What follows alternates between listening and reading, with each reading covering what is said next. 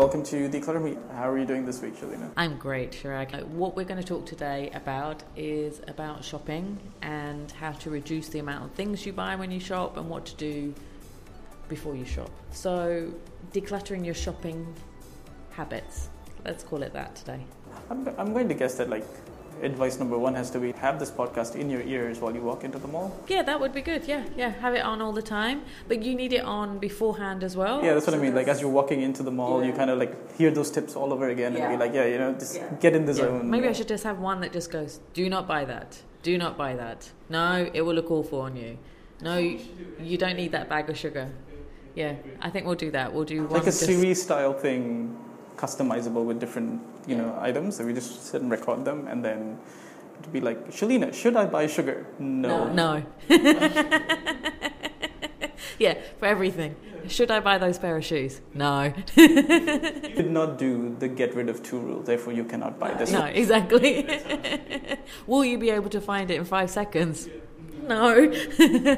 So that's our idea for the next podcast. We got some nice reviews, right? And one of the reviews we got, the guy reached out and he basically said, hey, this what's really nice about this, you're doing these simple tips, right? Maybe you should get an Alexa skill so that someone can say, hey, give me my declutter podcast of the day, or give me my declutter tip today, and it will read out the episode. That was his suggestion.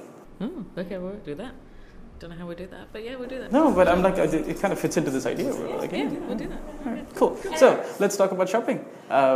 Let's start with, what would be your tip number 1? This is if you don't do this, it's going to fail. Oh, well, there's so many. Okay. First, before you go shopping, so say there's a sale going to happen soon, or you have to go to the supermarket and you want to buy food. First, go in that area. So go in the kitchen, go in all the food cupboards, see what you have, and spend half an hour to look at all the food and see, has it expired? Do you eat it? Do you even like it? Did you get it when you were on holiday and it's got truffles in it, which is really expensive, but you don't actually like the taste of truffles? Things like that. Look at that, in your kitchen. Or do you have Himalayan salt and you never actually use it, but you just bought it because it was trendy? Things like that. So, are these specific examples coming out of personal experience, custom? Yes, this happens with clients. Yes, yeah. There's been luckily I do eat lots of Himalayan salt, so I end up having to take it from clients because they never use it. So it's great for me. So there's certain things when you go on holiday, especially to Europe, you buy these special foods, and I find people buy in bulk. So they don't just buy one item and see if they actually like the taste of it. They buy 5 packets of it. So then it's expired after a year. So, first go in your kitchen, your wardrobe if you're going clothes shopping, and check how much you got and what you have and if you've got room to buy more things and to fit it in. So I'd say do that first. And then do a list. Make a list. Shopping lists are the best things ever because they keep you focused. And it means that you don't have to then go up and down all the aisles or in all the shops. You know what you're looking to buy and you just buy that. Don't buy anything else. Unless it's a really nice bar of chocolate, maybe. But that's it, 2 main tips. And then we get into the shopping bit. Why are you going shopping? Is there a reason you're going shopping?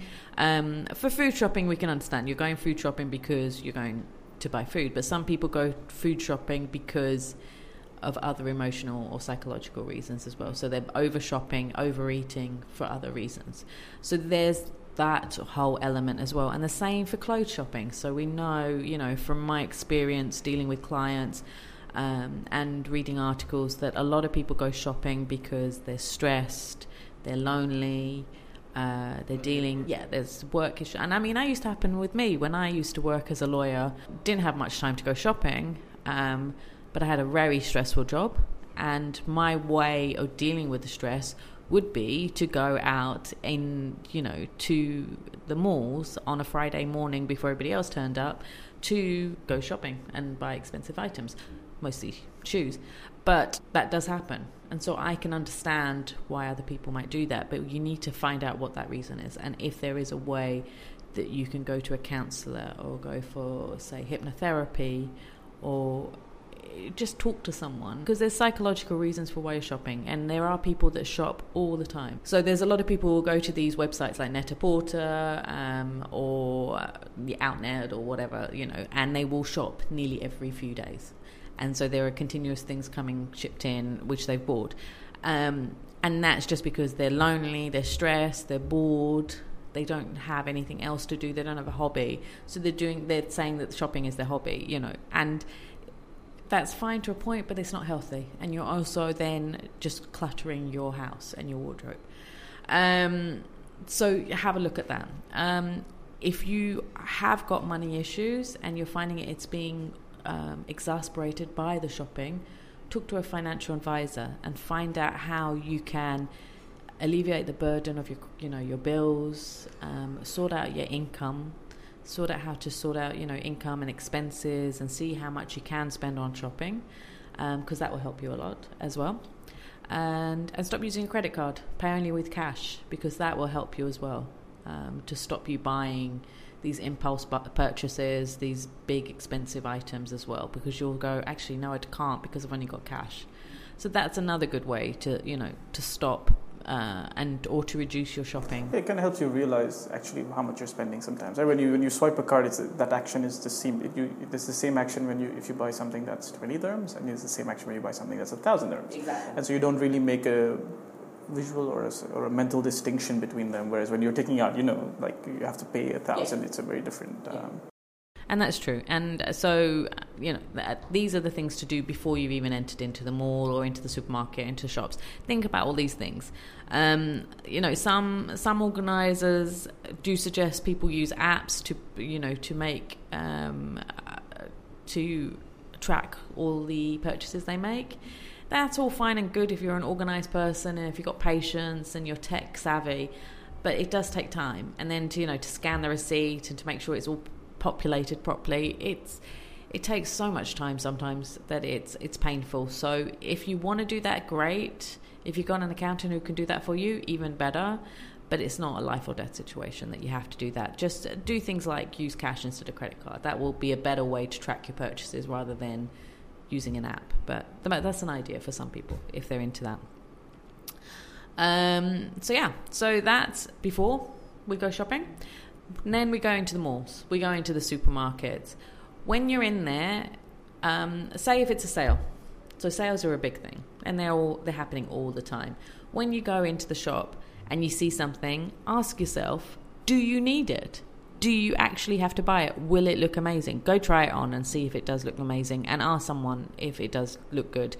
And then think about, where are you going to put it? Like, will it fit in your wardrobe? Do you have space for it?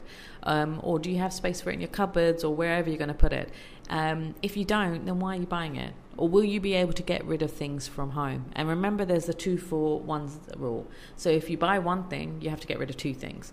So if you do buy something, have you already got two things that you're going to take out of your house because you've bought this one thing? So that's another thing to think about as well.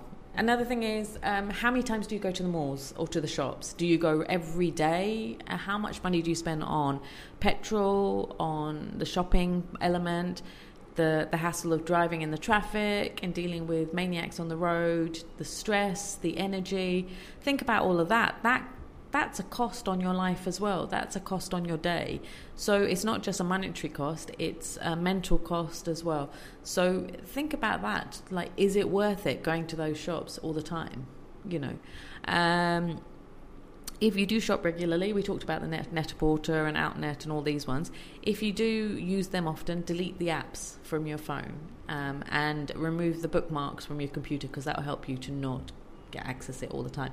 Obviously, it is very easy to type the name of the shop on Google, but this could be a way to stop you buying all the time when you're on your phone and you're bored. So that's one thing to do. Another thing is that I recommend always is to unsubscribe from the mails, the emails that you get from these shops as well, because they entice you with these amazing pictures of all these clothes and they're new in stock. Remove them. So I get them from Net-a-Porter and Selfridges and some other companies. I've now unsubscribed because I don't want to see that there's this beautiful pair of shoes or this lovely dress that I could buy, or kitchen appliances. I like buying kitchen appliances. I don't want to. I don't want to see that. I don't want to be enticed by it. So that's the main things to do, and try and find some other activities to do, like a sporting activity, because it's better for you in the long run. It's more healthy, even though you do a lot of steps when you walk around in malls, but this is a better way of getting those steps, and that will help you as well a lot. So you talked about people being organized and stuff like that, right? So I think probably one of the bigger issues people have is that they don't make lists. They're not good about making lists. Rather, I will not say they don't make lists, but they're not good about it, right? So, I have tons of people that they'll do it once, they'll do it twice, and then it just because there's just too much work, and it's just like it's whatever. I'll go to the mall, and I'll figure it out, or I'll go to the shop and I'll figure it out, right? Like what would be your advice to try to make that a habit? So with the shopping list, what I do, I have it on Evernote or on an app called TickTick, which is my to-do list anyway. And you can create a shopping list and a tick box bit. And so I have that, and most of the items are the same items I buy all the time, food items, and then I'll add in other clothing items, magazines, whatever, books. So you have that always with you, and you build on that habit. So every time you're walking around in your house and you think, oh, I need to buy something, you add it to that list. And then you can see that list and see, actually, I don't need this, I don't need that, that's a waste of money, that's just, it's not urgent. So that's one way of doing it. So that's building the habit, though. You have to keep on doing it. And it does take time, but once you've got that in place, that will help you a lot when you're going for the actual shop, because you have that list. Yeah. And in fact, using apps like this is actually useful as well. If you're more than one person living in the house, with a spouse, or it could be anybody, it's useful because then, if someone has already picked up something, you're not doubling it because, both of you have had this conversation in the morning where, we need milk, and then you've both gone and individually done that or something like that. It would help there too. Right? And with these apps, with certain ones, you can share them. So you can share it, say, with your maid as well, so she could use that same note and add in all the things, say, the cleaning products that you need to buy, so you're not buying doubles of that as well. So that's a big issue. And also because then you can see in the cupboards what you have, because oftentimes you'll go in the supermarket and say to the maid, do we have mop cleaner? And they'll say, no, and then you go home and there's 3 of them. So things like that, so you make sure that everything's there on this list. But we can talk about that in another... The olden side of writing stuff and sticking it on the fridge, and then everybody just contributes to that list kind of thing. Yeah. It's the same method, but more techie.